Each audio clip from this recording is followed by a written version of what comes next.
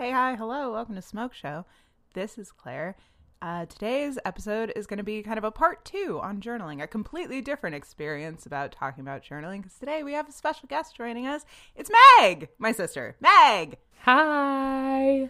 I think our voices might be eerily similar to listen to in headphones. I'm not entirely sure. Oh, yeah. So, we'll find out. Yeah, apologies if it's hard to distinguish between the two of us, but I don't know.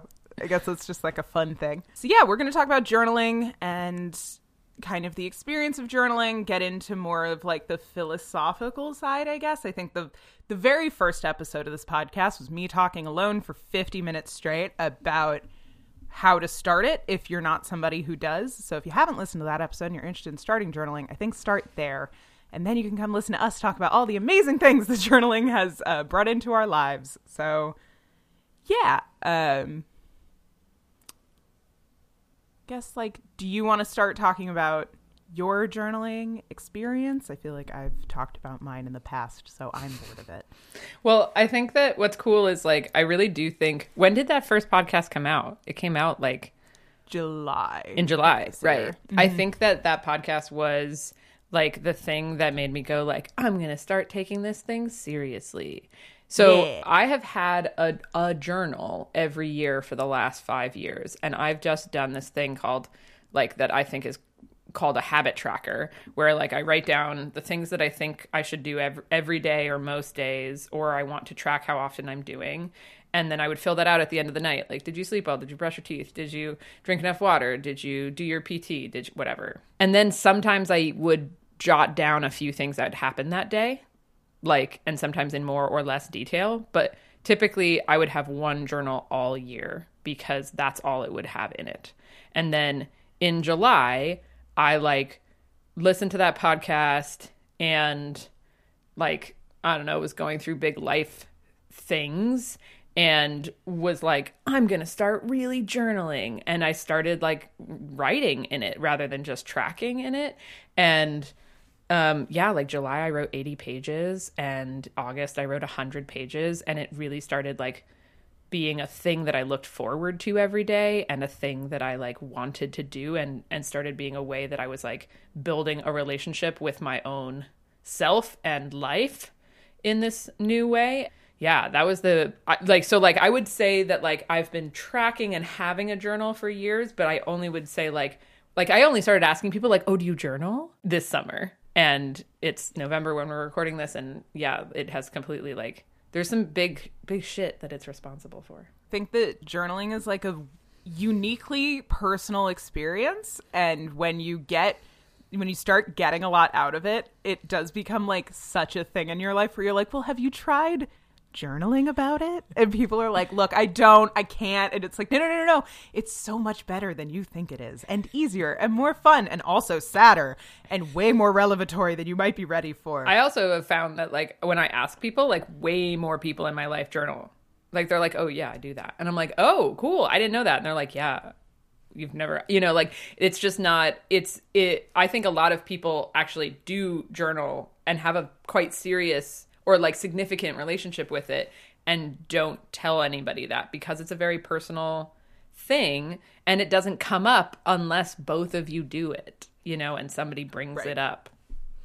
Then you're just the person who's constantly talking about their journal, which is nobody else is ever going to read. It's hard, I think, to talk about journaling in a way that's not super self-indulgent, because it's not a self-indulgent exercise, but when you talk to other people about it, it can just sound like, I often remove the fact that I realize this while journaling when I'm telling stories about stuff that I've realized while journaling, because it just sounds so different to say, like, yeah, I was thinking the other day, versus, like, in my journal. I think it's very similar. I don't know that I did this, but I know that a lot of times people will, like, remove their therapist from stories. Do you think it's because we hate women, though? Like, to me, the sentence, like, I thought about this while journaling sounds inherently like there's just part of me that's like, this is a 14-year-old girl speaking, and we just don't value her as a person. And versus, like, I was thinking about feels like more rational. Probably. I think actually the biggest thing I would say that's indicative to me of like the inherent, still not entirely erased self-misogyny that I'm inflicting on myself there is I don't call it a diary for that reason. Oh. I think that journaling is actually like I don't want to say like it's a masculinized word, but it is. Kafka had journals. Right. I think journals, historical journals are such an intense record. And because of like how many primary sources I had to read during college, I just feel like it's not like, oh, I was reading Thomas Jefferson's diary the other day. Yeah, Seneca's diary. Yeah, like I do think that diary implies like, I've never thought about laying that. across the bed with your feet kicked up and like that. Why is that embarrassing? That's how I journal. Actually, not my feet kicked up, but like I journal almost exclusively laying in my bed and it's like a terrible like posture, like my arm goes like numb on your and I front, have to, like and then I have to like go sideways and lay. But that is where 80 to 95% of my journaling takes place. That's really interesting. That used to be true for me as well. I used to only write in my bed on my stomach with like 4 pillows under me so that my arm could like hang down. What's changed in my journaling routine recently is that I've been journaling way less, and I only do it sitting up now because I realized that I was putting a lot of weird pressure on my jaw. I realized when I was doing that, and that started freaking me out. So I started realizing like if I'm spending 40 minutes a day doing it, it's actually a good 40 minutes to also use thinking about my posture, because if I hunch, I just know I'm fucking up my back. Because I also journal braless a lot, that becomes a much bigger thing for me. When I sit up straight, I'm just like less aware of my body. Okay, so what is your journaling routine? Right now, it's probably the most disparate it's ever been. I'm letting myself like kind of write whenever, which is something we should talk about, is like times of day and how that impacts like the actual, not just quality, because that sounds like entirely negative, but like, yeah, the content and certainly what I'm reflecting on and like tone of voice and everything else. This week I've been writing as soon as I wake up because it's been like too hot it's been too hot in my apartment to want to move, or too cold to go outside. Both of those exist sometimes simultaneously, so that's a fun fresh hell. My like ideal journaling routine is like I wake up, I go for a walk, I come back and I journal. And where do you sit? I sit either up in bed with like full propped like pillows up behind me and my back like flat against the wall, and then I'll have a pillow that my journal's on so that my arm isn't reaching down. But mostly this month, it's been at my desk, which I don't know why. I don't love sitting at my desk for things besides like just the less time I can spend in front of like the biggest blue screen I own, I think the better. But I have an ergonomic chair, and every other chair in my house is not an ergonomic chair. So this is like, that's why. Have you like transitioned your routine at all, or has it been like pretty consistent since you started? Since I've started, it has been journaling is the last thing I do. And almost every night I get in bed, I do my habit tracker first. I do the 1 word or 2 word like thing of that day that I put in the front of the journal, and then I start journaling. And almost I would say like 50% of the time, the last thing I write is, damn it, I wish I had started journaling earlier. I have more to say, but I am like hallucinating, falling asleep. Good night. And I would say there's been probably a dozen times in the last like 100, I don't know, 5 months. Yeah, a dozen times where I will journal at my kitchen table, and I will usually do that in the morning and then still journal at night. And those are just the days where we have so many emotions and thoughts that we have to do twice. like, yeah. And so that's that. It's almost always the last thing I do. What do you think is like the most different thing about your morning pages? Morning, or if it's like I've done midday a couple of times, or like after something happens and like that person goes reactionary home. Yeah, journaling. and you're like, oh, I want to capture. Well, sometimes it's been like I want to capture this headspace that I'm in because I know in about 2 hours, anxious Meg will be back, and calm Meg wants to like journal this right now and capture like the feelings and the thoughts and the questions and the comments that got, you know, said in that exchange I had. So yeah, morning is like way more, I would say like it's a little bit more, it's either like I'm journaling for a specific reason a lot of times in those moments. So I'm trying to process a specific thing, or I'm like trying to like open myself up to like what is going on right now for me. So it's a little bit more exploratory or targeted, which I guess are opposite ends of the spectrum, versus the end of the night is almost always like, this is what happened today. These are the thoughts and feelings that I went through, which if you start writing all those down and you're a person like me who has intensity problems, sometimes you're like, holy shit, that's a lot for a single day. You know, like my day starts at like 6:30 and I go for a walk in the woods, and I usually have some sort of like, I don't know, emotional process. Understand half the time I like be like, oh wow, that's a thought I haven't had before. And then I go to work and like I have a bunch of experiences that like, it's just, yeah, sometimes I'll be like, why am I so tired? And then I journal and I'm like, because you had like so many thoughts and feelings today, and you just spent 3 pages and you barely caught all of them in 3 pages. That wasn't even like, you know. I think that's one of the more wild things about journaling is when you're like, oh, how did I write so much? And yet I feel like I have not written anything that I meant to write, like, or intended and sat down to really like get into. I am constantly amazed with how much bullshit I'll come up with in order to avoid something. If I like go in with an intention, I'll just start being like, oh yeah, this other thing, and then I'll be like, I've written a page of pop culture thoughts, which are definitely my blockers into self-introspection, is like, let's just talk about other people, let's just talk about reactions to things. It's interesting that you journal at night more exclusively, and I am a morning journaler. I think the reason I don't journal at night is because when I do, it is more often like recap feeling, and I found myself using that as a way to like avoid questioning stuff. It was more just like, well, I have a ton of content. Whereas like in the morning when I wake up, the content that's going in there is mostly just like, well, this is shit my brain came up with while I processed things while asleep, I guess. Which like even going for a walk and having like, I tried for a while to journal first thing so that the only thoughts in my head were my own. And it was like too intense for the morning. Like it would set me up for like usually a worse day. I found like like if anything came up that I wasn't expecting or like prepared to really deal with, or didn't have time, or didn't have like the brain energy literally yet to really get into, it was a day ruiner. Whereas if I spend an hour kind of like with myself listening to like, I'm trying not to even listen to like political podcasts first thing in the morning. I'm trying to have like a much more like neutral start to the day. So like an audiobook or a podcast that's just kind of background noisy while I walk around, or even walking around without headphones. I did that this morning. I sat and had breakfast this morning in silence. And I know why I could do it. It was snowing.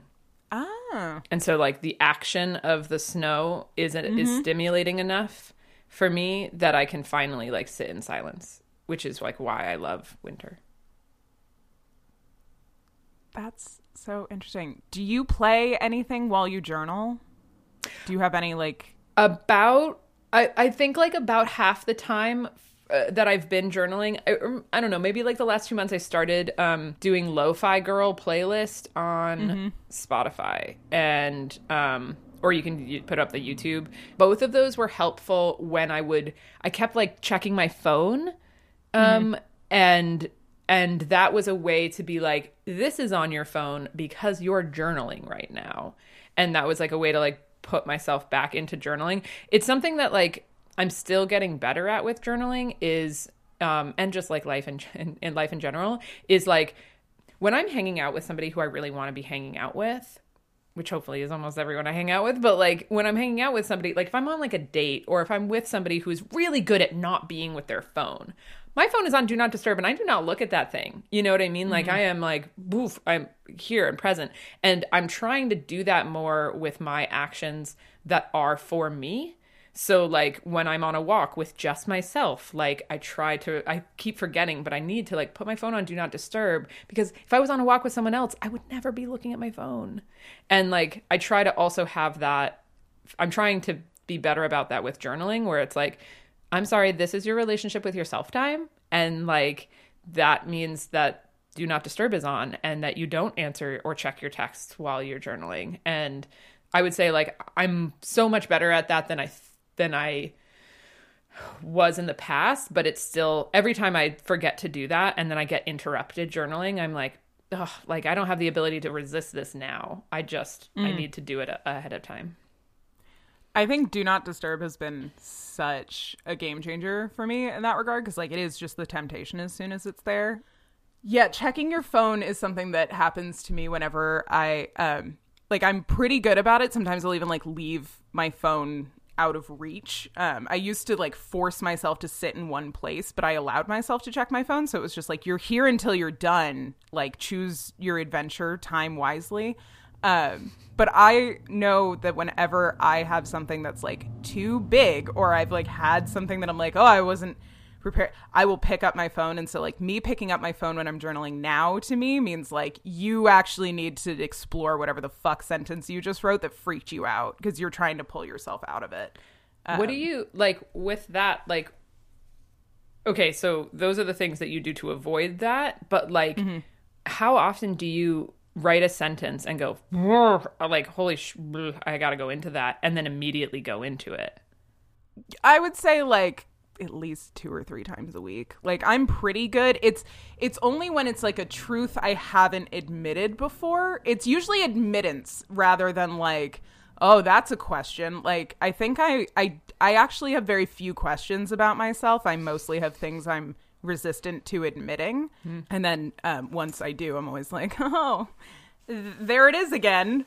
Lack of self-worth. Nice to see you. Like, oh, fuck, we got to go in and figure out the thing there, or like how that's manifested into this behavior and not just this other behavior. And what do you talk to yourself to discover that, to like go into that more? Do you just keep, is it a different, like if you hit something that you're like, I have to go into that, do you do anything differently than the rest of the time you're journaling, or is it the same? Are there different parts of you ever having a conversation? I never really like occupy different voices, but I would say that I write in my journal very similarly to how I write the Substacks that are a little bit more like free flow, and just those are like things that like you've read and can reference of mine. I use parentheses so often in journaling. I don't like to cross things out, and so like occasionally I'll just write a word I didn't mean to write, and then next to it you'll see like, LOL, what? I meant to write this. And like that then becomes like a full 2 lines in my journal where I'm like correcting something. So sometimes I'll write something and then be like, oh, holy shit. Okay, here we go. Like, and you'll write those words. You'll write, holy shit, yes. Here we go. Yeah. I'm very, I really try to write straight through for that reason. And what that does is like frees me up to just put everything that's coming up down. Yeah, because it's like you're capturing your stream of consciousness. Yes, which is why I write in cursive, and why it's like the messiest cursive. When you can tell in my handwriting when I've hit something that I'm going into very quickly, because my handwriting gets bigger and less controlled as I'm like trying to just like capture every single thing that's coming into my head.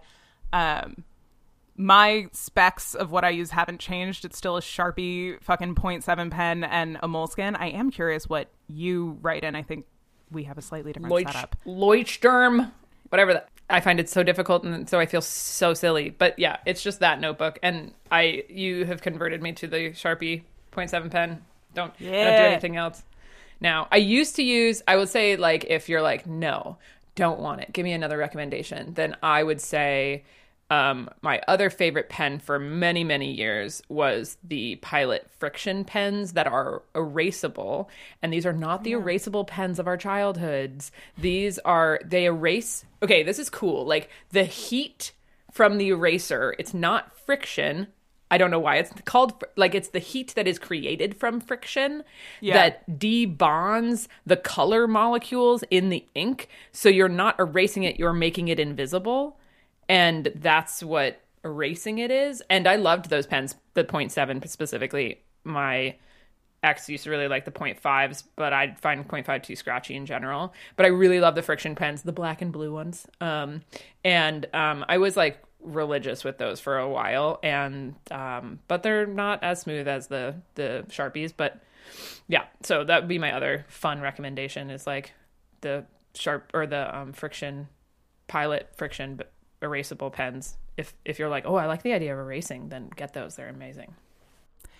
Somebody did something very cool with those where they outlined stuff for watercolor and then they filled it in and then they just erased it using a hairdryer because it's heat and not friction. Because like you can't erase pencil because you'll pick up the watercolor pigment. That's cool.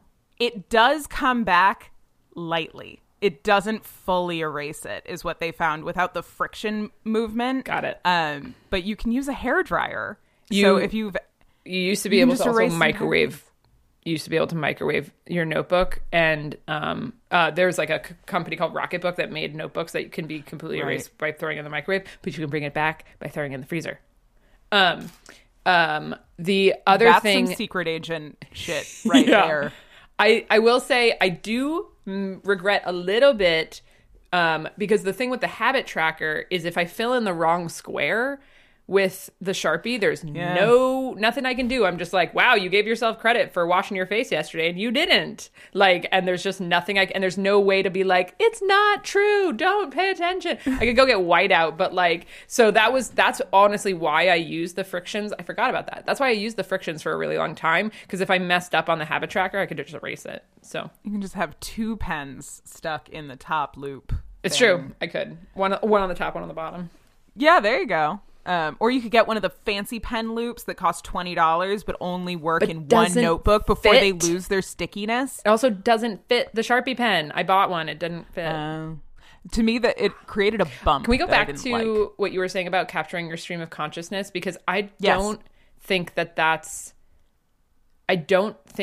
as true for me. And I think that's really basically like everything you're thinking while you're in front of your journal is trying to get into the journal. Yes. There's a theory of journaling, and I can't remember the guy's name right now, but I'll try to link to it, where it literally this is a joke that I was like, that might be offensive.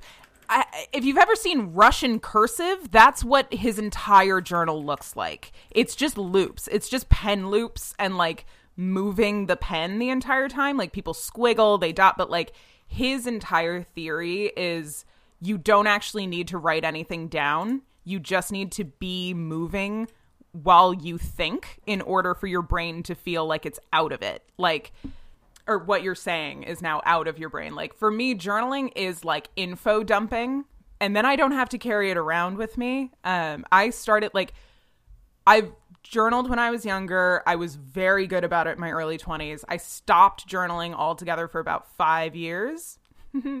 Really good indicator that my mental health was not great is when I'm not journaling, because it's when I'm avoiding myself the most. But I started bullet journaling, which is kind of how I got back into it. And that was just because I had a job where I was like, I literally can't keep it all in my brain, which was the first time that was true for me because my memory is terrifying. And so I was like, oh, I'm forgetting things for the first time in my life. It is such an experience the first time you forget something. And it made me really aware of like, I don't want to call it a privilege that I don't have that, but like it made me very like, oh, lateness isn't a choice for some people. Like remembering things is not just effort. It's actual, like, it's a hard thing to do. This is one of my, like, individualism is a thing moments. But yeah, my stream of consciousness, I would also say that, like, as I've tried to improve my posture, and then I read a book on breathing, which I will link for the millionth time, I'm sure, in this description. I now also am very conscious about working on my breath while I journal. So it's even more meditative than it used to be because I'm regulating my breathing really consciously. There's a thing, just in case anybody's listening who doesn't want to read a science textbook, It's very pop. Yeah. If you just breathe through your left, I'm currently reading a traffic textbook that's literally a textbook. So that's, I think, why I was like, yeah, it's just another science thing. If you cover your right, like they do this in yoga, but like both sides are doing different things. And your brain and your nose is constantly closing and opening one valve over the other to get more oxygen into one side. So if you're right before you do creative work, if you really want to stimulate your creative brain, you can just take some deep breaths while you hold your right nostril closed. And this is a thing that we all have the power to teach ourselves how to move the muscles in our nose to close and open without touch. This is a thing that monks do all the time. Right. When they're meditating and they're doing that pranayama breath, they're not holding their noses. It would be so cute if they were. But like it's just inside. Because your nose has erectile tissue, the only other place it does. It also has a labial fold, the only other thing that is called that. Noses are fucking weird, is the conclusion I came to. It's true. Yeah. I'm really glad you mentioned the speed journaling thing because I don't journal in cursive and I like my handwriting. I also read my journals, like not always, but I have gone back, especially like going through big relationship stuff where I'll be like, what was I thinking after this experience, you know? And I have a pretty decent memory, so I can usually be like, it was like August, it was the first week of August, you know, so I can go back and find it.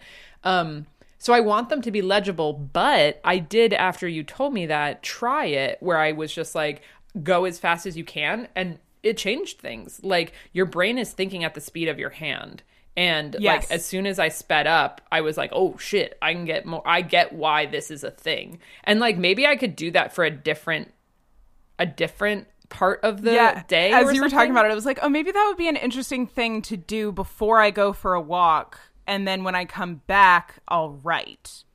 Like it could be like it would be, honestly, for me, it would require a different notebook. Yeah. Because I like how pristine mine look. Yeah.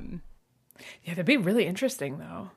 I will say reading your journals is fascinating and something I encourage. I was very like, I don't need to. And then I'm going to, well, spoiler alert, I'm doing a big recap of all of my journals for the end of the year. I stopped doing this because I had a day where I was like, oh, I think I'm writing as if I think I'm going to pull one line out of this later. And I hated that. I hate anything that puts constraints on what I'm doing or writing about or makes me like self-conscious of it. Except working with my posture and making sure I'm breathing correctly. But those are like not happening on the page. No, I got you. What I mean? And they're also settings that help me write better. Like your posture matters so much, and like breathing. Everyone listening to the podcast sits up straight right now. I will say, like, and takes a deep breath. Take a deep breath, everyone. In through your nose. And then out through your nose, not your mouth. Stop breathing through your mouth at all times. It's like, there's so much in that breath book, but one of the most incredible things is like, that's all endurance trainers train on. A lot of them are just breath coaches. I do think that like the two sports I did as a child were all posture based. And so I have like a very like rigid sense of horseback riding and dance. So like my shoulders are back and down as like a pretty good default. But I scrunch, and like, especially when I'm journaling and I'm anxious or something's coming up that makes me want to turtle. That's when I'm most conscious of it, is like, oh, I came in. Okay, I had a thought about the scribble journaling, which is like, I wonder if when I'm feeling really anxious and there's a specific conversation I want to have with myself, but I don't have the focus to do it without, like, it's very...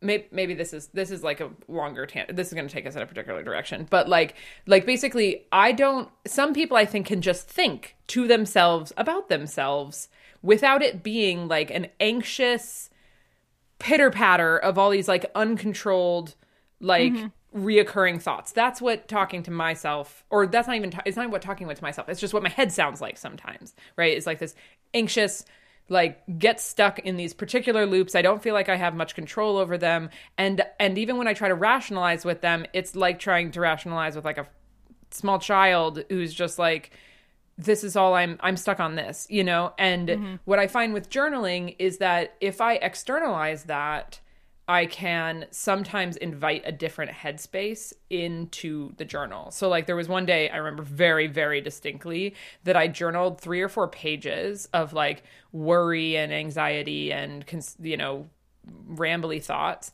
And then I was like, would anyone else like to chime in? And I was like, okay, let's go ahead and bring like a centered headspace, you know, to this journal. There's 2 times I can remember this. Like, I was like, okay, what would centered, like grounded, non-anxious headspace have to say? First of all, that headspace always much more succinct. Like it only needs like 3/4 of a page before it's like, that's it. That's it. Because, you know, worry and concern is like, ba-da-da-da-da-da. And like calm is almost always like, there's like 5 or 6 facts here. We can't control all the outcomes. So sorry. I'm curious, like syntax wise, do you say that in your journal? Are you like, can we bring calm headspace in? Like we're passing the mic, or like calm headspace : I think so. Yeah. That's so interesting. And then I think there was one time where I was like writing for 3 pages and I was like, what does like, that's your head saying all of those things? Like that's your head. What is your body saying? And I think I explicitly wrote like, what is your body saying? And the next thing was, stop journaling. I'm so hungry. And it was like, basically it was like, bitch, we don't have anything to say until you eat breakfast. It's 9:30. You've been up for 2.5 hours. Go eat breakfast and then you can ask us what we think about this. And I was just like, wow, that was very clear, you know, like, okay. And I did, and I stopped journaling and I ate breakfast and then I came back, and I don't remember if body space was like willing to cooperate at that point, but I do remember just like, I like, it was, I like laughed at myself because I was just like, that was so clear. So that's actually been a practice that like I have now more intentionally used sometimes, is like I will ask for a specific, like I haven't really gotten into parts theory, like, you know, like if people are into different therapy structures, like internal family systems is like parts therapy where you talk to these different parts of you, and there's part of me that that really like vibes with that and gets that, and there's another like I just have done it. Like I've done it. I've been like, this is anxious headspace. There are other parts of us that we have practiced accessing that we can invite in. And that I think started being available to me after maybe like a month or so, maybe 2 months of journaling, as I could start doing that. And I think that's because journaling for me, like started to develop a relationship with myself. Like, it's obviously we all have a relationship to ourselves, but I mean like an intentional one, and one that you like prioritize and that you make time for and that you protect. Like I started being like, oh, I have to go home. Like I remember very distinctly the day that I was like at a friend's house, and like I do laundry at this friend's house, and I forgot to like move the dryer didn't start. And so I was like, oh shit. And they were like, you can just keep hanging out. And I was like, I want to go home and journal. Like, that's what I want to do. And I was like, whoa, like the idea that like, I don't want to hang out and what I want to do is go home and journal, like felt like this really big transition for me. And I think the more I developed that intentional relationship with myself, the more intentional that could be. Like at first I was just recounting what was happening in the day and capturing my thoughts. And then I was capturing the anxious thoughts that I had and trying to get to like some other things. And then I could start doing that and bringing specific parts of me online. And now I can have conversations with myself that I don't think I can access almost any other way. Like There was times recently where I was like, I'm going to ask the like part of me that I constantly ignore what that part needs. And I was able to be like, okay, what do you need? And it was very clear.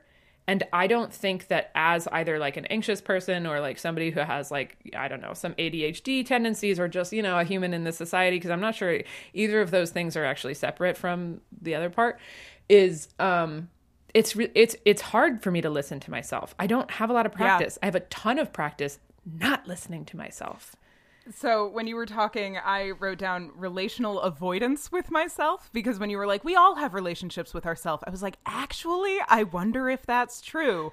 I think a lot of my life was spent avoiding having truthful conversations with myself because it's an inconvenient truth. Well, also, it's not a safe truth, right? Like, I mean, that's disassociation. That's there's so many reasons that a lot of us have to form a distance between our truth and our reality.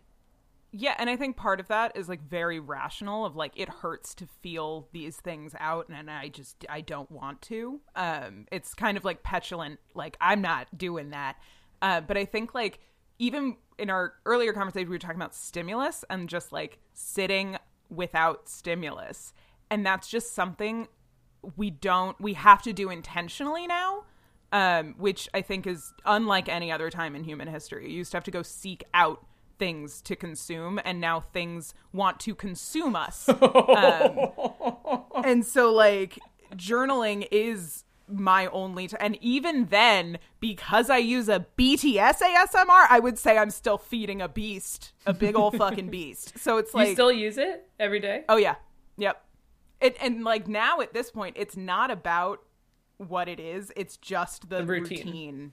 I think I could journal to other rain ASMR sounds. I'm very like, I will say on the days that I am at my best and like most focused, I don't look up. I don't come out of the headspace. I write 6 pages and it takes like, I think my land speed record is 38 minutes.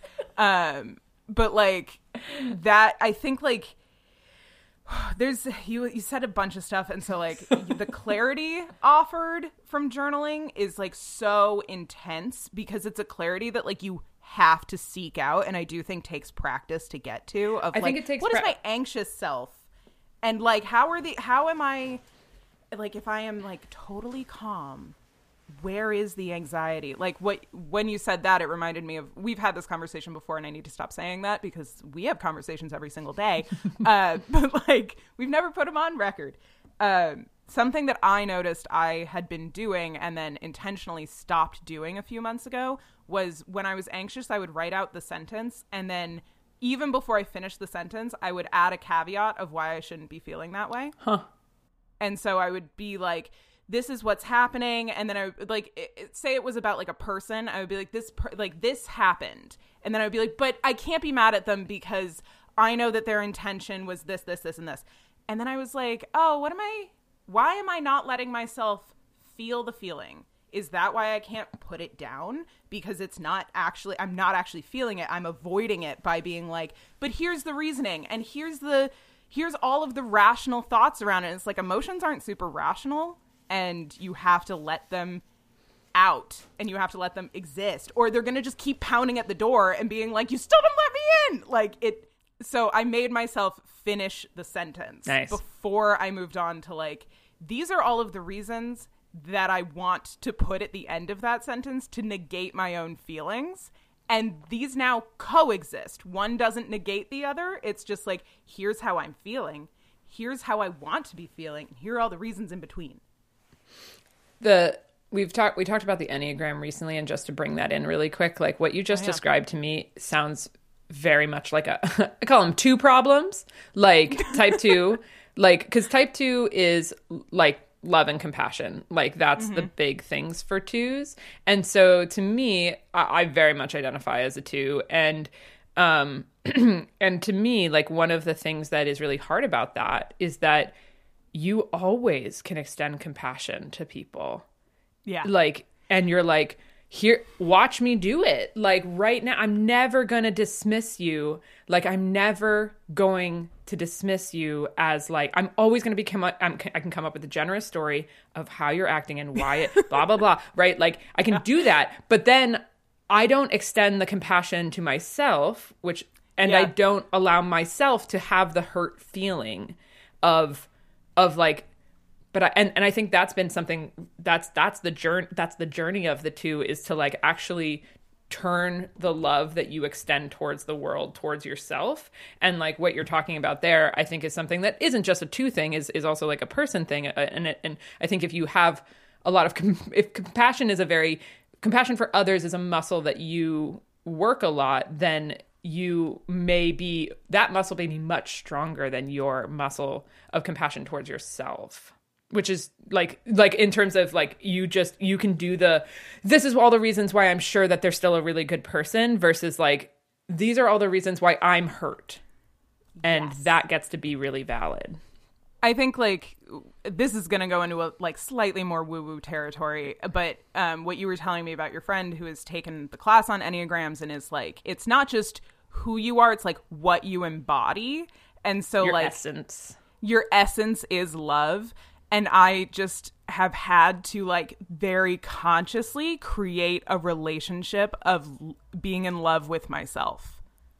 Like, it's not loving myself. It's like an active thing. And I think that it's like a Lizzo song, but inside your soul. Yeah. And I think like, honestly, like the way Lizzo talks about like love as a radical act of survival for her, like resonates so hard with me. Like, I think it is very much like a fellow fat thing of like, she talks about it in like, the world wants you to destroy yourself, so your act of revolution is not. And the act of loving like, I think there's a lot of like, you have to love yourself, but like, that wasn't helpful for me. I had to love being myself, and I had to like love my relationship to myself. This last year is the first year I've ever lived alone as an adult. And so like I spent more time alone than I've ever spent in the last time I lived alone was college. And college is like the most social time ever. So like I had to get really comfortable being not in silence, because I'll say my relationship with silence is still bad. The ASMR thing is on like, I can't write in silence, but I can't write with words. So I've found like when I go journal in public, like I don't listen to ASMR. I will listen to BTS's album B twice because I skipped the skit, and sometimes I skip the second time I listen to Blue and Gray if it's too depressing. But the reason I can do that is because they're singing mostly in Korean, right. And so I don't hear the words and process them.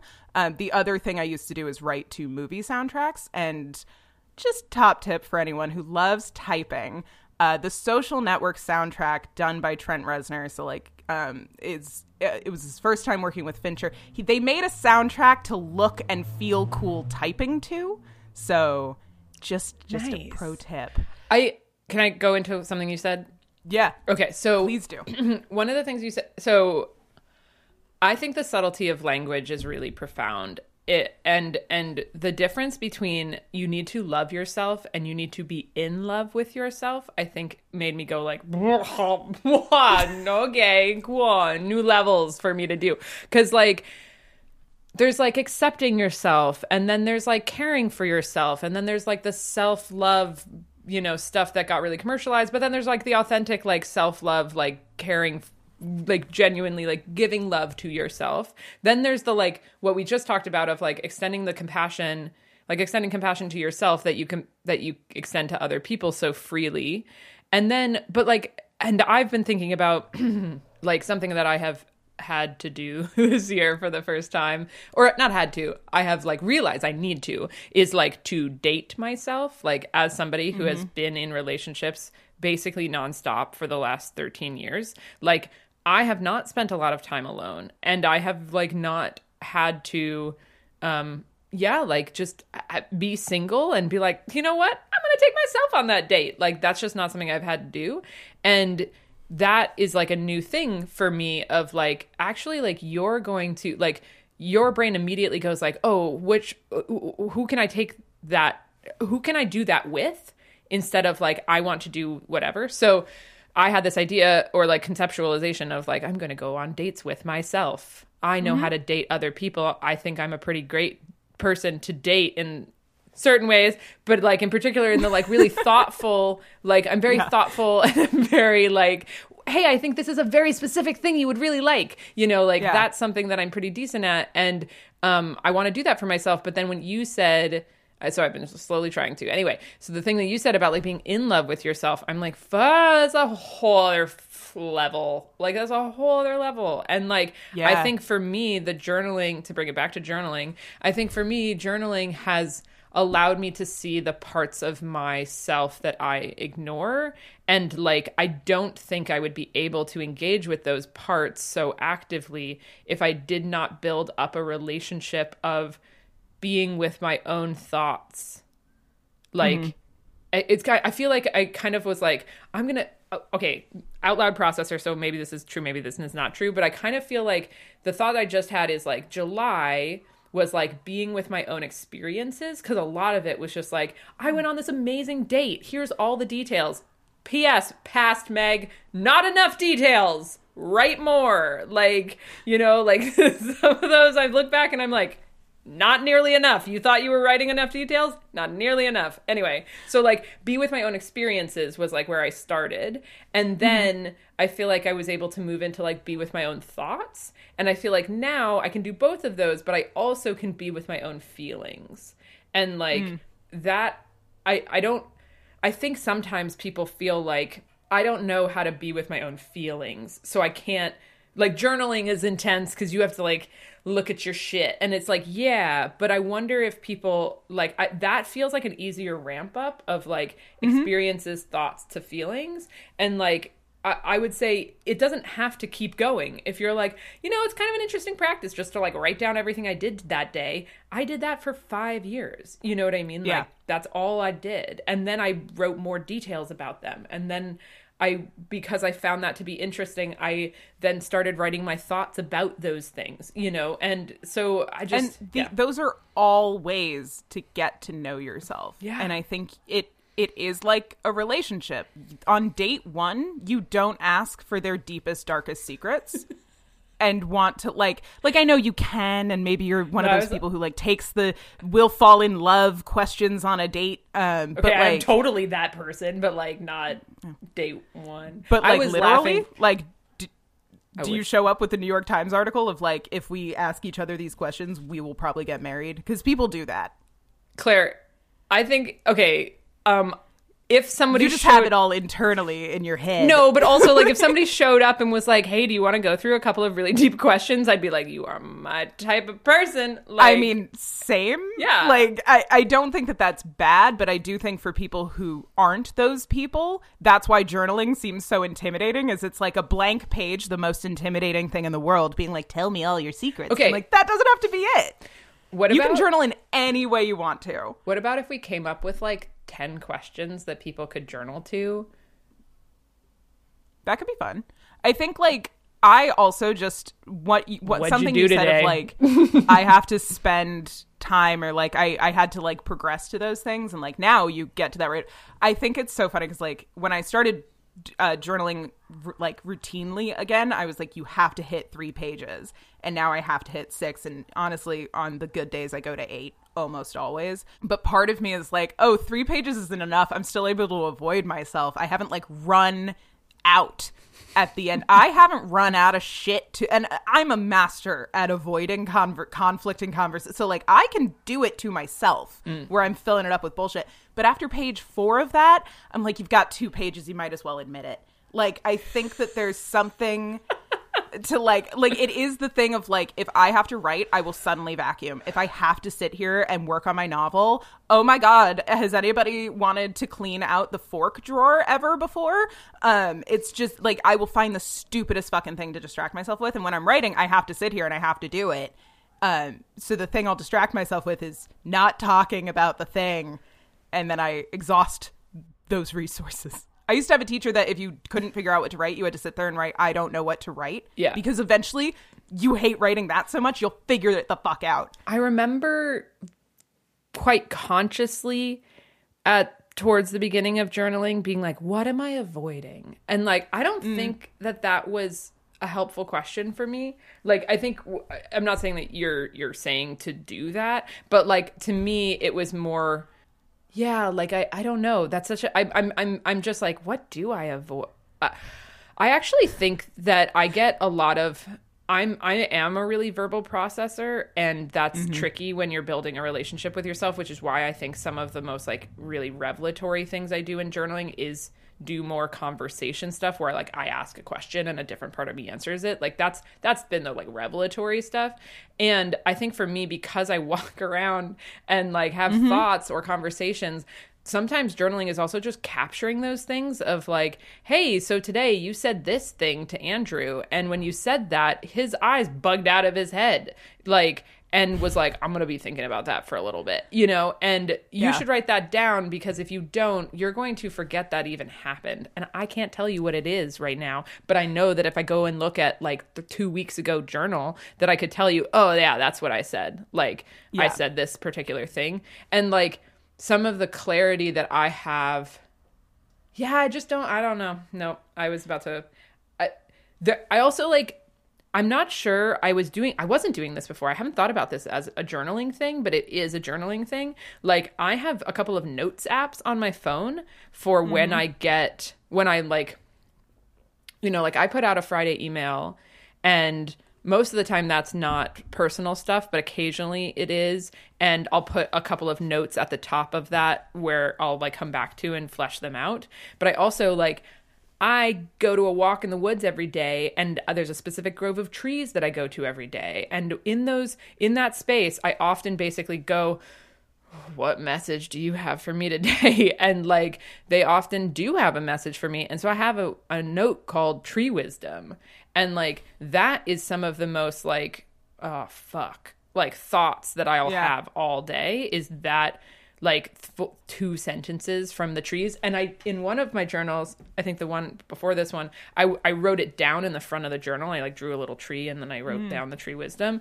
And, but like those things, like believing that type of message can come through something and then writing it down. Like I don't know if I would be doing those things without the journaling. You know what I mean? Like I don't know if I would be taking those types of notes or asking that type of question or going on the types of walks that I go on.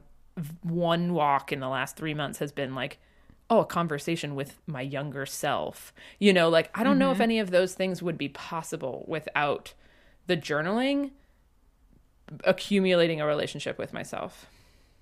Totally. I also, something I did yesterday that I don't often do, but as you were talking, I was like, oh, this might be an interesting thing for you to try if you ever wanted to. If I'm stuck in like writing, not journaling, but like other writing I do, I'll do a voice memo and walk around and just talk to myself. One thing that having headphones has made possible is nobody fucking looks at you when you're talking to yourself. Because they just think you're talking to somebody about a weird thing, perhaps, especially if you're trying to describe a scene that you're coming up with in your head. And you're like, well, maybe she has past stuff about this thing. And people are just like, are you having the weirdest drama of all time? But like, whatever. Beauty of living in New York. Never see those people again. Also, you're not the weirdest person they met all day. No. Love New York. Oh, the incognito mode of New York City is... I feel like I live in like the opposite environment to New York City. Yeah, I think in some ways, yes. You live in the smallest state capital, and I live in a city so big it's often mistaken as the capital of the country. Of the country, yeah. Everybody in my 6th grade class in Ireland got that question wrong except me. But the kid from Kansas did get it wrong, and I was like, how? Claire, I think half of the Americans in the U.S. would get it wrong. Like, yeah, that's fair. I think like not knowing which state is biggest, because like everything's bigger in Texas. Texas looks big on a map. We don't have a geographical awareness of Alaska. Well, my brain went to California before Alaska, and then it was like Alaska, Meg, Alaska. I will say, going to Hawaii is a real weird experience because you're like, this isn't America. We don't belong here. Yeah, we stole this. I feel like that in the Southwest too, but that's just because I grew up in the Northeast and it's a very different climate. This country is too big. What was I going to say? I have tried out loud voice memoing, and it was weird because I was trying to do it in the same setting that I was used to writing, and I was just like, no. See, I think I'm a walk-in talker. Like, yeah. I love a conversation on the phone. Okay, so there's a book that I actually think you might really like called The Extended Mind. Have I told you about this book already? Yes. Yeah. So cool. But one of them is like, there's a whole chapter on walking because lots of great thinkers throughout time and history have walked and created and thought about things. And there is also so do you know why they think that that's like tied so closely with like our brain waves and how we move? Humans are naturally nomadic people, and so we just have used to walk evolved. all the time. Yes, the reason that a baby will fall asleep when you walk is because that's the natural rhythm that they like. The circadian, like we have not evolved past our nomadic selves, right? and Like bodies. we've only stopped walking like what, like 300, 400 years ago, and some of us not if that all. And yeah, there's like 10,000 years of before that. So yeah, that makes and sense. also like how much how like it's. There are certain things where people are like, oh, put a baby in a car. And I'm like, yeah, movement. It's movement. It's not a car. A camel It's would not a work as car. well. You could just lap your backyard and that'll have the same effect. But it's also why when you look at pictures of women's bodies, they're like even in like the like National Geographic, I feel like used to be the source of like very saggy boobs that like were very long. And it's because you used to put the baby on your back and then throw your tit over your shoulder.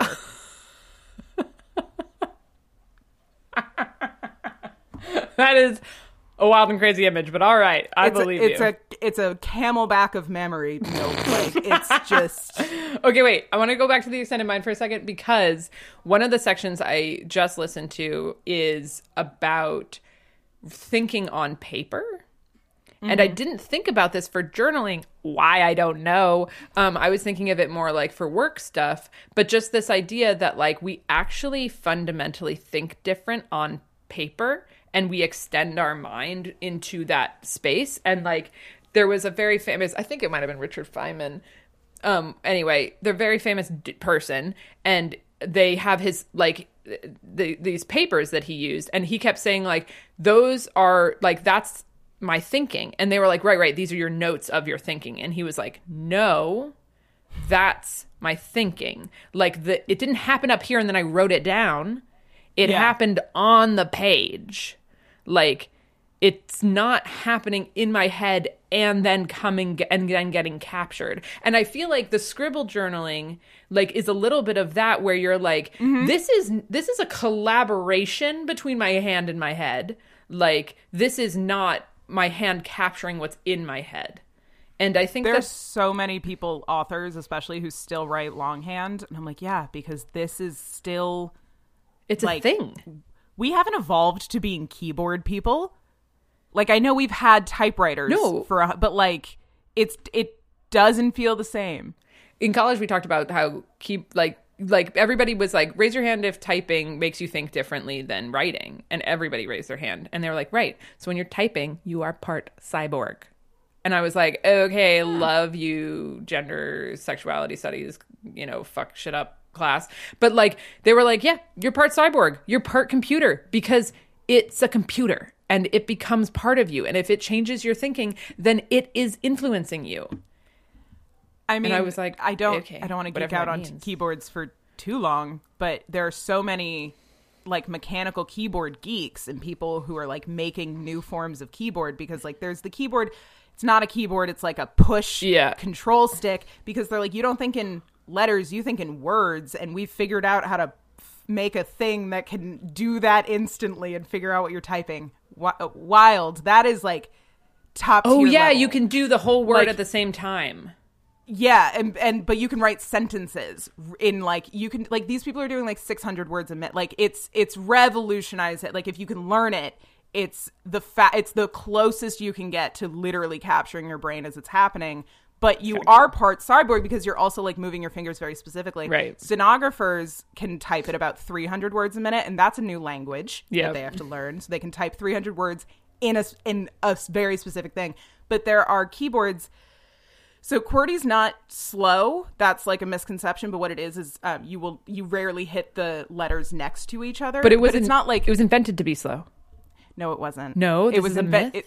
Yes, to keep invented things from the tines from tangling. Okay, but that just means that the letters are spaced out the way that they are so that you rarely hit a letter but next it does to each but other. you use the weak fingers to do common So letters. there's a few things. One of the reasons that the way the QWERTY keyboard, like a regular keyboard, is laid out is splayed, so it's not linear. Yeah. But that is purely typewriter leftover. Like, the reason that they couldn't be linear on a typewriter is because they were literally linked to the stamping. So, like, if you can find now linear keyboards that all of the letters are in perfectly straight lines so that you move your fingers less, because the action of going out to the side is much more exhausting than back and forth. Huh. So, like, if you look at how your keyboard is, you always have to angle in order to type. So there are people who made linear keyboards. And the most ergonomic keyboard you can have is a split curved linear keyboard. So it's two keyboards that you can place anywhere. So it's most ergonomic. They're linear facing keys so that they're just up and down. And then they're curved. And because they're 3D printed, people measure their fingers and then figure out the curves of the keys so that they move their fingers the least. And it's like, there's a YouTube video I'll link of a guy learning to type on it who's like a 200 words a minute typer and like tried on this thing. And like, it took him he was like, this is the least intuitive thing. And he learned other keyboard layouts and stuff. But the keyboard community goes that hard. I remember listening to a podcast of a guy who he was a computer programmer, and at 16 or 18, he was like, oh, I think I'm going to be a programmer. And I think that means I'm going to probably type for 8 to 14 hours a day for the next like 30 or 40 years. Like, that's just going to be my life. And he was like, okay, I'm going to learn the Dvorak keyboard, which is like a different setup. And he said in his work, if he was typing on a QWERTY keyboard, his fingers would move about 11 miles in a year, and like just 1 inch at a time. And Dvorak, he moves 2. And I was just like, that is like the coolest, weirdest stat ever. One of the reasons that you can't really outpace QWERTY is like, there are people who have Dvorak, and there's like a case one. There's like a few very popular alts that people teach themselves.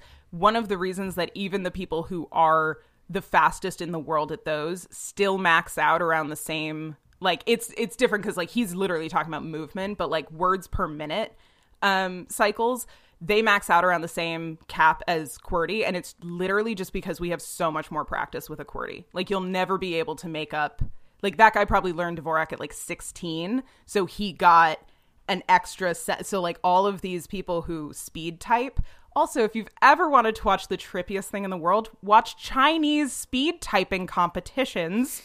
They have 6 different keyboards that people compete with because they make the characters, and there are different. It's also in Japan, and it's also in speed typing with characters, where like the things are making as they go. It is one of the most mind-bending things because I don't know any other character languages. They're just benders. They're keyboard benders, like Avatar. Really like watching their fingers move. I'm like, oh. I remember watching a video of like someone happen. stuffing CDs into a Netflix thing, and they were like, this person is the fastest person on the line by like 5x, and her hands were a blur the whole time. I mean, it's like anytime you watch a Cuban man roll a cigar in like the guys who do it on the street, and it's just like, oh, he can roll a cigar in under a second? How? Like, I will say rolling is one of those things where like dexterity wise, I'm like, okay, but like I can roll a very decent, always smokable joint, spliff, whatever. Aunt Sally used to roll spliffs one-handed on a horse. How does she do? I don't understand one-handed rolling. I can't. It's so incredible to me, and yet every time I see it, I'm like, not possible. Wild. Anyway, to get back to journaling. What are the things, I'm looking at our notes, and I'm just curious, like, what are the things that we maybe haven't touched on that we should? I'm looking just through, like, I think we moved maybe through we most will of this. stumble. Well, no, maybe I have like a couple of questions that I want to ask you before we sign off. But what do I want to ask you about journaling? Why is the 6 pages thing important to you? I need specific goals to hit and deadlines to hold myself accountable to. Otherwise, I won't do it. and then I'll feel bad about it. And then I'll use that feeling bad about it to beat myself up. So it was really just like taking the weapon out of my hand by putting a pen in it. 6, I was writing 3 because 3 was easy. So like when I used to journal, my like journals from my younger 20s are however long I wanted to journal for. I wouldn't date them because I guess at the time I was like, I'll always remember what. No, you won't. You won't even remember in the next month. Like what? And I would write for as long as I wanted. And then I would put a line break that just had like an equals sign on it. Like it was just 2 dashes. It wasn't an equal sign, but that's what it looks like just to illustrate it. So that's how I used to journal. And I would journal really regularly, like 3 to 5 pages. I stopped journaling. And then when I had a minor breakdown and was like, you have to get your life together, that morning pages became like, because I think at the time morning pages was really in the lexicon. Either I was like listening to a podcast where people were doing it, like always in the lexicon, but whether it feels new to you or not, like it is one of those things for the last 10 years that people go, so have you ever heard of morning pages? And I'm like, literally for the last 10 years, every year it's new to someone. And that's great. Like It's not a bad thing. It's just one of those things where like whenever it's new to you, it feels like, oh my God, it's everywhere. And I think it's just a, whatever that's called, like a, when you're thinking about buying a Honda Civic. You hear it once and then you see it, nothing but Honda Civics. Yeah. I think it's that. I again think, going back to the very beginning of this topic, I think morning pages are also a way to make it not diary. Yeah. I diary in the morning is the same fucking sentence as I do morning pages. And they just, they ring so different. Definitely. Like, even like sun salutations have always been like a very specific like energy thing. And like, I know that they're called that for a reason. You do them in the morning. But like, I'm always like, oh, but if you don't do it. Anyway, yeah, 6 was just because I had been doing 3 and that was easy. Mm-hmm. And I knew that I wasn't getting to stuff. And I started to write 4 more often.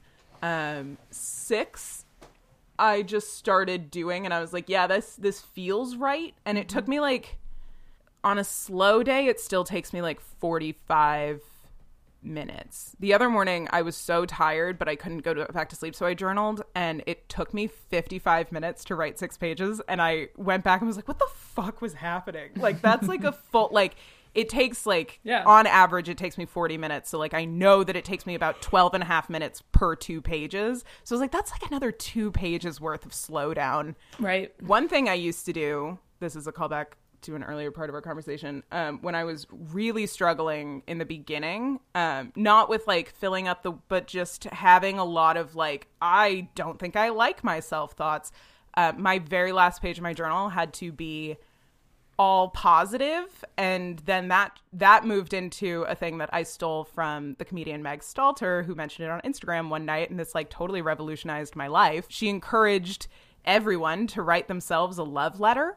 And so I did that, and I filled 1 Steno page with like a love letter to myself. And then I felt so like in love with the universe that I wrote one to my best friend, and then I forced her to take it home and never talk to me about what it said, because that was the exchange she was willing to make. She was like, I don't want this. This is too intimate. I don't know how to respond to it. And I was like, you never have to tell me your feelings about it.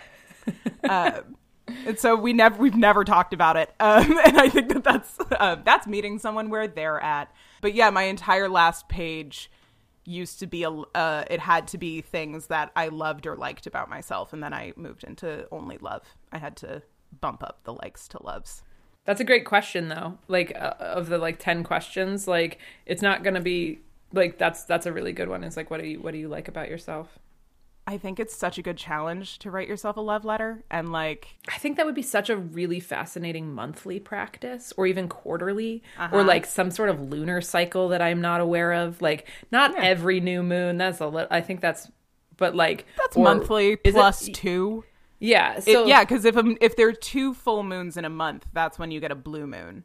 Okay. But like that would, I think like that, I mean, at least for me, with the like pace of change that I feel like I'm in right now, is like, I think that'd be a really interesting practice, would be like, and like 12 for a year. That sounds right. Like, yeah. Oh no, I think I just found my New Year's resolution. Yeah. Oh. I think it's worth doing, even if you're somebody who's listened to the entire podcast and has never thought about writing anything and whatever, just try. It's so worth it. And also, like, I was really shocked the first one I wrote. I was like, oh, I didn't have to stretch for as many things as I thought. And like, oh, I didn't know I loved that about myself. Also, I think love letters just used to be a thing. They're like, again, this is like the almost was a history major part of me talking of like love letters and letters to friends throughout history are so like lovely and intimate. And part of that is like sitting down to handwrite something really matters.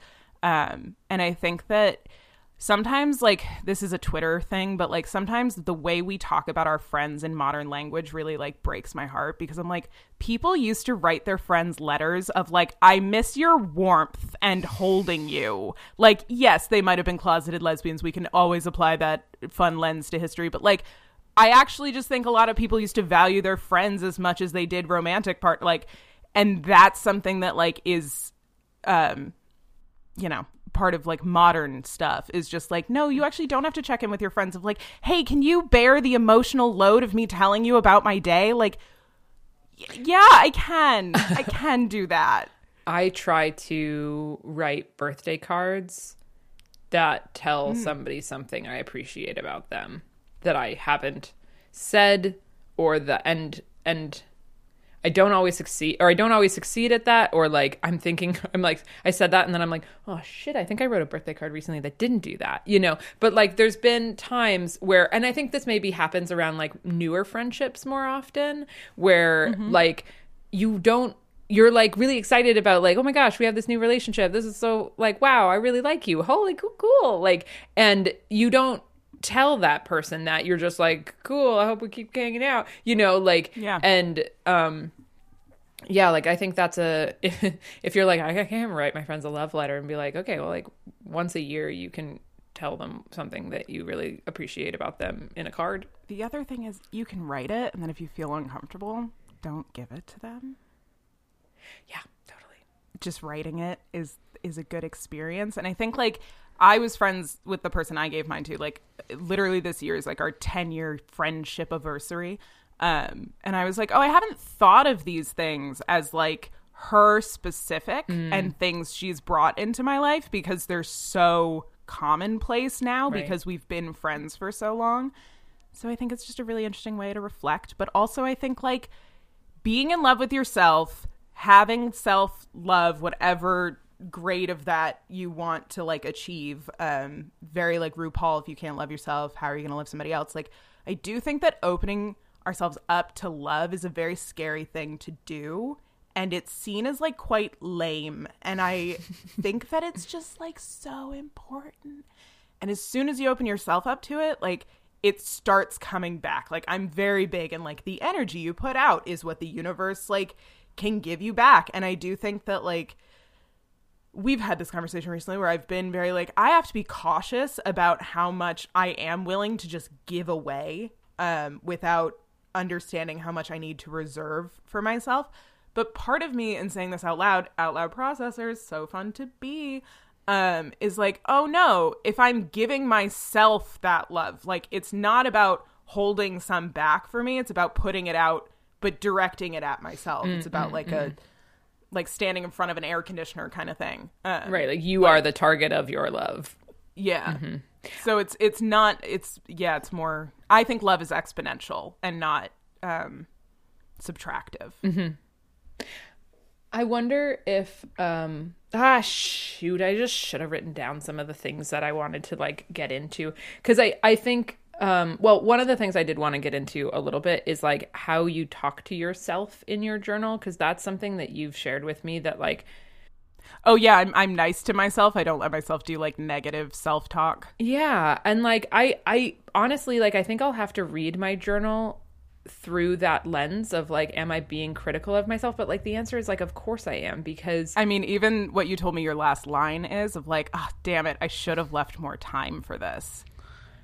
Is a critique. It's a critique. It's not. Here's the thing about the way we talk to ourselves in self-deprecating language. It's all I knew how to say to myself. it's the only verbiage I had. Right. And I used to excuse it by being like, oh, but I'm being funny, or like and like really what it is we live in a world that tells you that liking yourself is selfish and bad. And like there's an entire Sex and the City episode where Miranda likes herself a little too much and the guy says she's full of herself. Being full of yourself is like such a cutting comment. It's like the thing that I became most afraid of being seen as is like narcissistic, all of these things. But it's like, I don't know. I have to spend 24/7 with myself. If I don't like that experience, what a miserable experience I'm having all the time. And like, there was a phrase that I had to finally give up of calling myself a dum-dum. Because I used to, it was funny.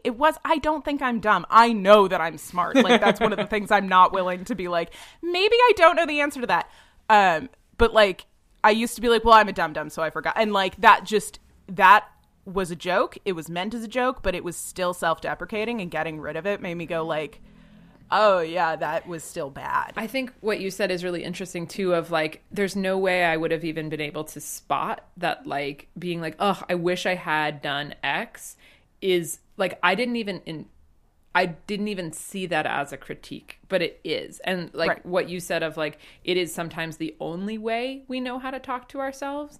And like, what's amazing is like, I think a lot of people who know me are like, you're not a judgmental person. And I'm like, save it all for you. Like, yeah. Like, wow. It's almost like I'm exercising it all on myself with no regard to how that makes me feel, because I'm bad at taking care of me first, like at all, but first in especially, like I think it still took me a while to be like, oh, that's not selfish, that's self-care.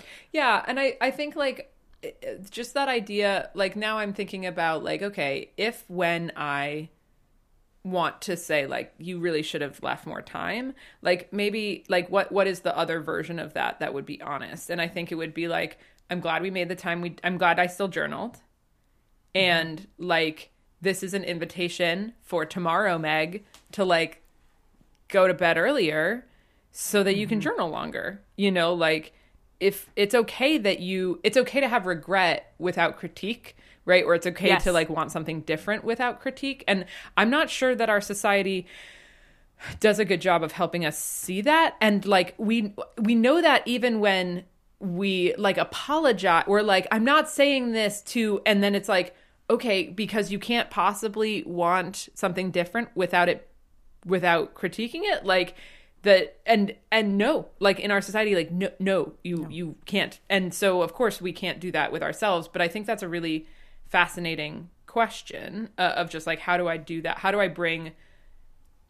What is it to notice the critique that's happening? Because like I said, I don't even think I would have noticed it. And if no one ever reads your journal, no one else is going to notice it. But like, right. But what I just said of like, I bet if I read my journals and said, and just looked at it from like how much of this is being generous and compassionate to myself and how much of this is being critiquing, I already know the answer from just saying that sentence.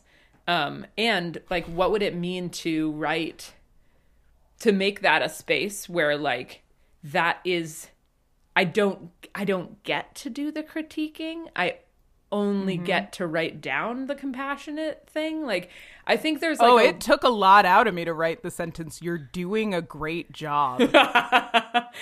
I mean, I just think that because I think there's this thing in journaling where people are like, you get to express whatever thoughts you want. And it's a safe space to go into and it like, yes, it is. It's a beautiful thing for that, right? Like, no one wanted a like minute by minute recount of my day except for me. And I remember hitting this time, and I texted you about this, where I was like, I wanted to tell somebody about this date I just went on in really specific detail. And because it was just like, I just had so many wonderful experiences, and like, I felt whatever. And I was like, and I didn't know who to text about that. So I told myself in my journal, and I am now my best friend, or like, I am now one of my best friends. One of my best friends. Yeah. Yes, I have moved up the tier, because best friend is a tier and not a ranking. But like, I used to be an enemy.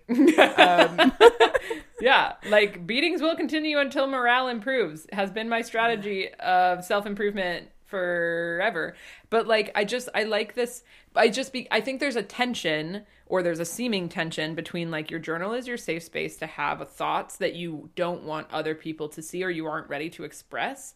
And like, just destroy yourself in that space because it doesn't matter as much, you know, like you would never let a stranger say those things to you, but you can say those things to you. And I just think that's I don't know if you have thoughts on that, but like I think it's a really interesting thing of like, this is a compassionate space, not not a free-for-all. I think, like, I mean, it's not like every day I show up to my journal as my best self only. But I do think, like, I literally had to invent a new way of speaking to myself. It was like learning a dialect. Like, my inner monologues, my inner thoughts were very mean. And they weren't necessarily my voice. They were imagined voices. They were projections of what I thought other people were thinking of me, which is the number one way to make yourself miserable, is don't look at what you think of you. Just think about what other people must be thinking of you based on no information. I literally had to be like, oh, what does it sound like when I like myself? What can it sound like upstairs? If I'm like, you can do that, you're great at that. It's intimidating, and then you do it. It's like learning any new language. You just got to practice. I like that. I think that the other thing that just made me think too is like what I do with like anxious brain gets to be here for 3 pages, but then we're going to bring in the other one. Like if somebody is like, oh, I won't write anything if it has to be compassionate, then like my encouragement to them would be like, then do a couple of pages where you don't filter, and then like your last page suggestion, right, of like, say things that you love about yourself, or even say like, okay, so we just beat ourselves up for 5 pages, like now we're going to write we're going to write some compassionate stuff. Like we're going to extend love to ourselves and grace and kindness. And it doesn't have to be the whole thing, but it needs to be there because we need to practice that. We need to like what you were saying really struck me as like you're cultivating a new voice in yourself that can then start becoming a bigger part of you outside of the journal. So, you know how, like, if somebody insulted your best friend, you'd be like, hey, that's my best friend you're talking about. You're your new best friend. You're not allowed to talk to me that way. I'm not friends with people who treat me like that. And I will say, this is not something I did immediately, and this is something I absolutely built up to. And one of my best writing exercises, I would call it, I guess, of all time, was one time I journaled the entire time I was spiraling in an anxious attachment spiral. And I didn't let myself not write down every single time I thought about it for an entire day. I just had the spiral on paper. It was 14 pages long. Nothing was happening. It was truly, I think what it did, I would say if anybody out there is listening and is like, I can't do that, I can't be compassionate to myself, get out all the shit you don't like about yourself, write it down, and then it's gone, and then it's not in your head anymore. I don't know if I've told you this. So there was a conversation that I was really nervous about how it was going to go, and I was spiraling about it all morning. And what I did, and this is what I did was I sat in the place that I knew we were going to have the conversation. And I said the first 2 minutes of that conversation out loud into a voice memo. And then I kept going, and I like kind of like had my side of the conversation for like about, I don't know, 5 to 10 minutes. And then this is the most interesting part. And this is really the only reason that I'm telling you this. And then I listened to it. And it was one of the first times that I have ever felt such visceral compassion for myself. Because when I was listening to it, I was like, I could hear how hard it was for me to get the words out and how scared I was of like not saying the thing exactly the way I wanted them to hear it. And as I was listening to myself say it, I was like, you got this. It's okay. It's okay. And like I was extending, and like in the same way that I think like when I look at photos of like 8-year-old me or 5-year-old me, and I think about like what that little kid you know, struggled with or felt or whatever, worried about. Like, it's really easy for me to like look at that kid and extend compassion to or it's not easy, but it can happen, and I do. But like, this was 10 minutes ago me. Like, yeah. Right? Like, this was like as close as in the moment, but not in the moment as I had ever been. And it was revolutionary to like access such visceral compassion to myself. And I think it's possible that if I like with what you were saying, the reason I think that came up is like with that spiral is like you didn't filter, you captured it all. But to me, like also reading it, like pulling yourself out of a spiral, and this is why I'm like, fuck, I'm gonna do that. Like, I'm now going to like have to capture all of my like runaway freaking thoughts. And some of it is not like, I know that I've done some of it to be like, God, if I get this story on paper, will I stop thinking about it? And I'm like, no, actually, sometimes you indulge in it, and that's actually kind of dangerous. But if I can do it in a way, it's like meditating while anxious. It's more like meditating on my anxiety. Like, I don't think that's the way to get over it. But like, if there is a version where you're like, this is what a spiral looks like, hug for yesterday's self, like, then I think it can be really revolutionary. Yeah, and I think that having a journal and being able to access like your self of the moment in the past is really interesting. Like, I wrote a letter to myself 6 months ago, like 6 months ago. It's like, and so that I had so much compassion for what I was going through at that time. And it was just basically like all the things I wish I would have known. But it was just interesting to be like, oh, you've learned that in the last 6 months. It's a really interesting way to see. I think like growth happens slowly and all the time and every day. And it's like when you see somebody all the time, you don't notice that their face is changing slightly. Like we can't comprehend it. And so having like a physical record of it, I think is the only thing that's like allowed me to see like, you know, it's the Rosetta fucking Stone of my love language that I have with myself. Yeah. These didn't sound like this even 4 months ago.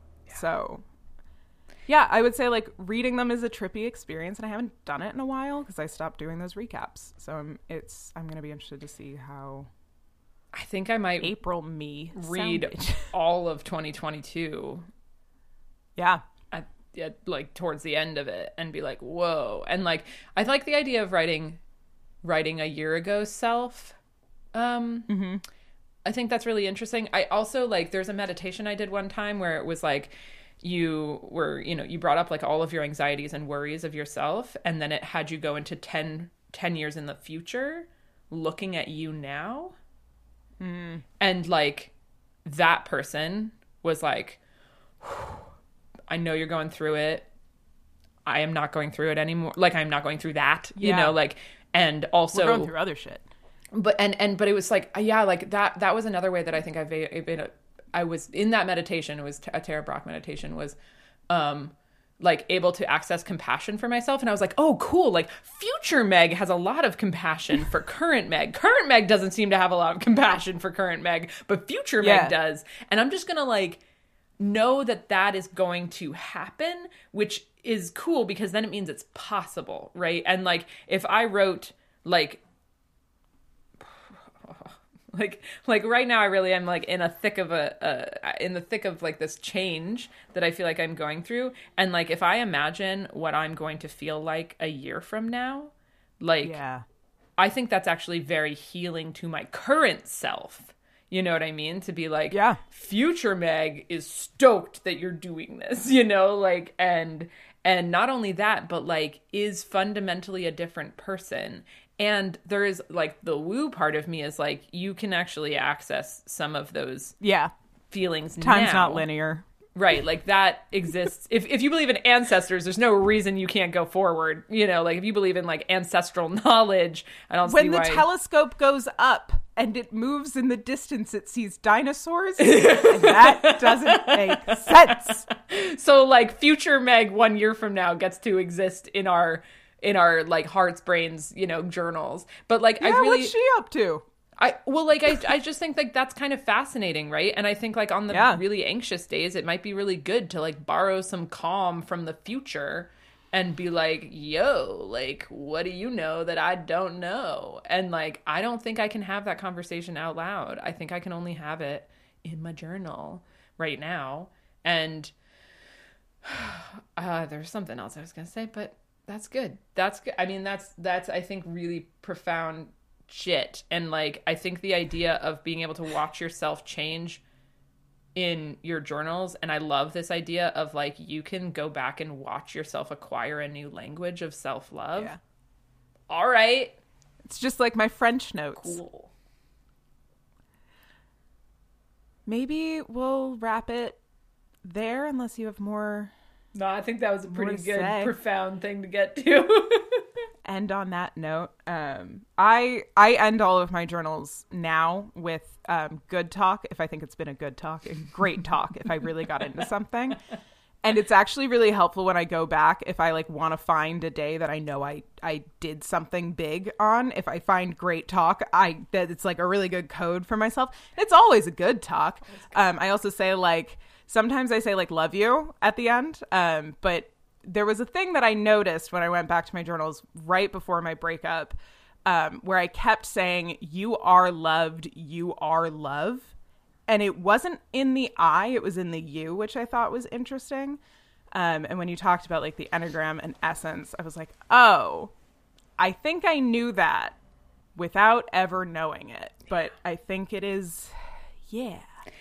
You know, I don't think I like, because I've had that like journal tracker, there's been a couple of times in my life that in recent memory that I can remember doing more journaling.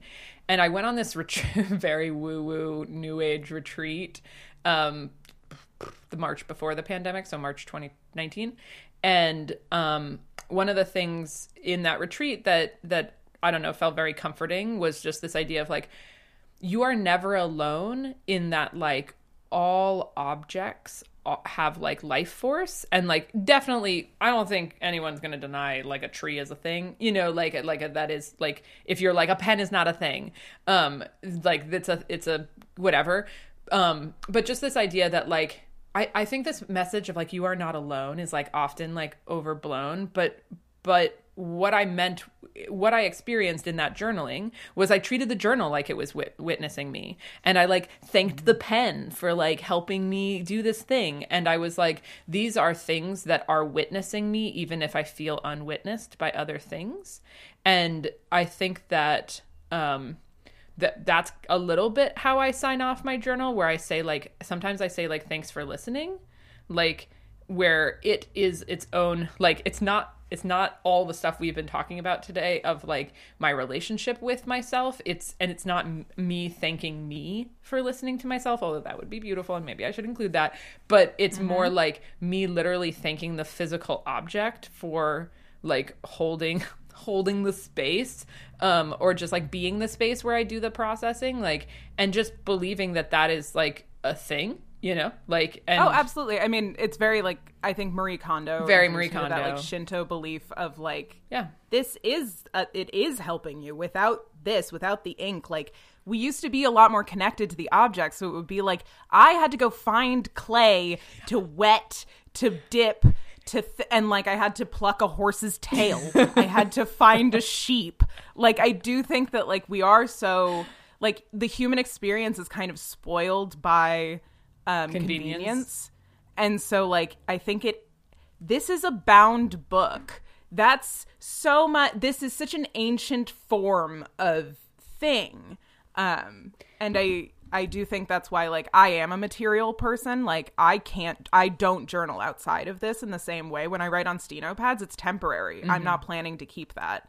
So yeah, I think that's right. And I think the bringing a little bit of it's not ceremony, but just like acknowledgement to the physical object. And I think you're right. Like, I think like there's something really beautiful about having the object feel right or be right. And,